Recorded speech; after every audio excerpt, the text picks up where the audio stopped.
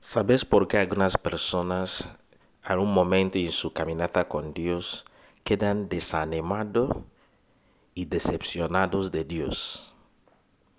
Es porque cuando oren o relacionan con Dios, tienen su paquete personal, su programa personal. Y cuando todo no sale según sus designios, ven a Dios como injusto, insensible, no poderoso y no misericordioso.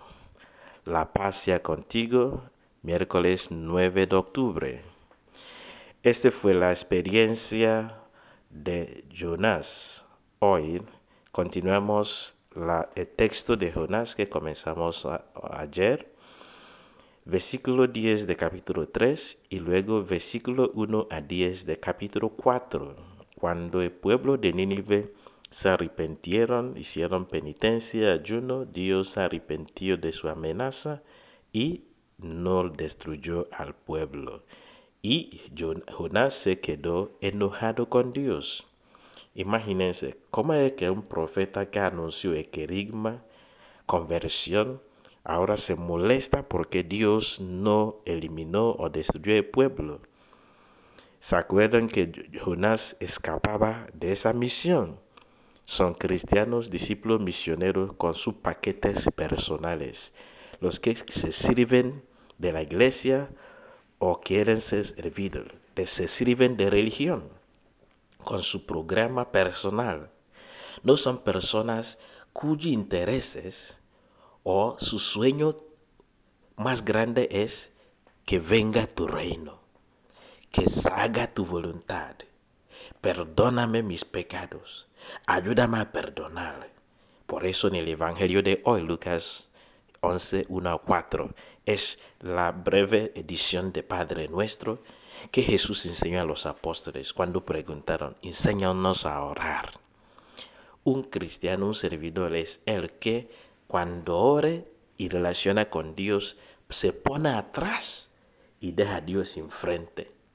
En inglés se dice, let go and let God. Déjate que Dios haga su camino, haz su plan, hágase su designio, que se haga su voluntad, que venga su reino.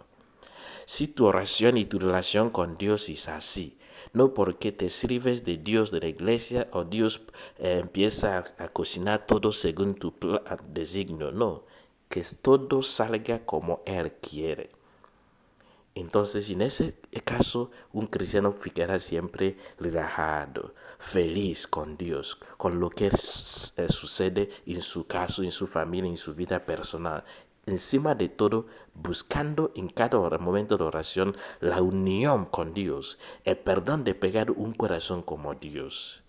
Que Dios te llena con un corazón como lo de Él hoy. Que el Espíritu Santo te enseña a orar. Que tú sientes la presencia de Dios hoy mientras tú intercedes. Que Dios intervenga en tu realidad de hoy. Sobre todo, que a través de lo que te pasa de rodillas, que te haga llegar al cumplimiento de su plan. Que la oración de nuestra Madre Santísima te acompañe hoy. Que tu caminata y servicio con Dios te llena hoy con alegría.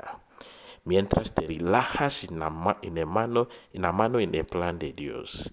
Recibe la bendición de Dios Padre, Hijo y Espíritu Santo. Amén.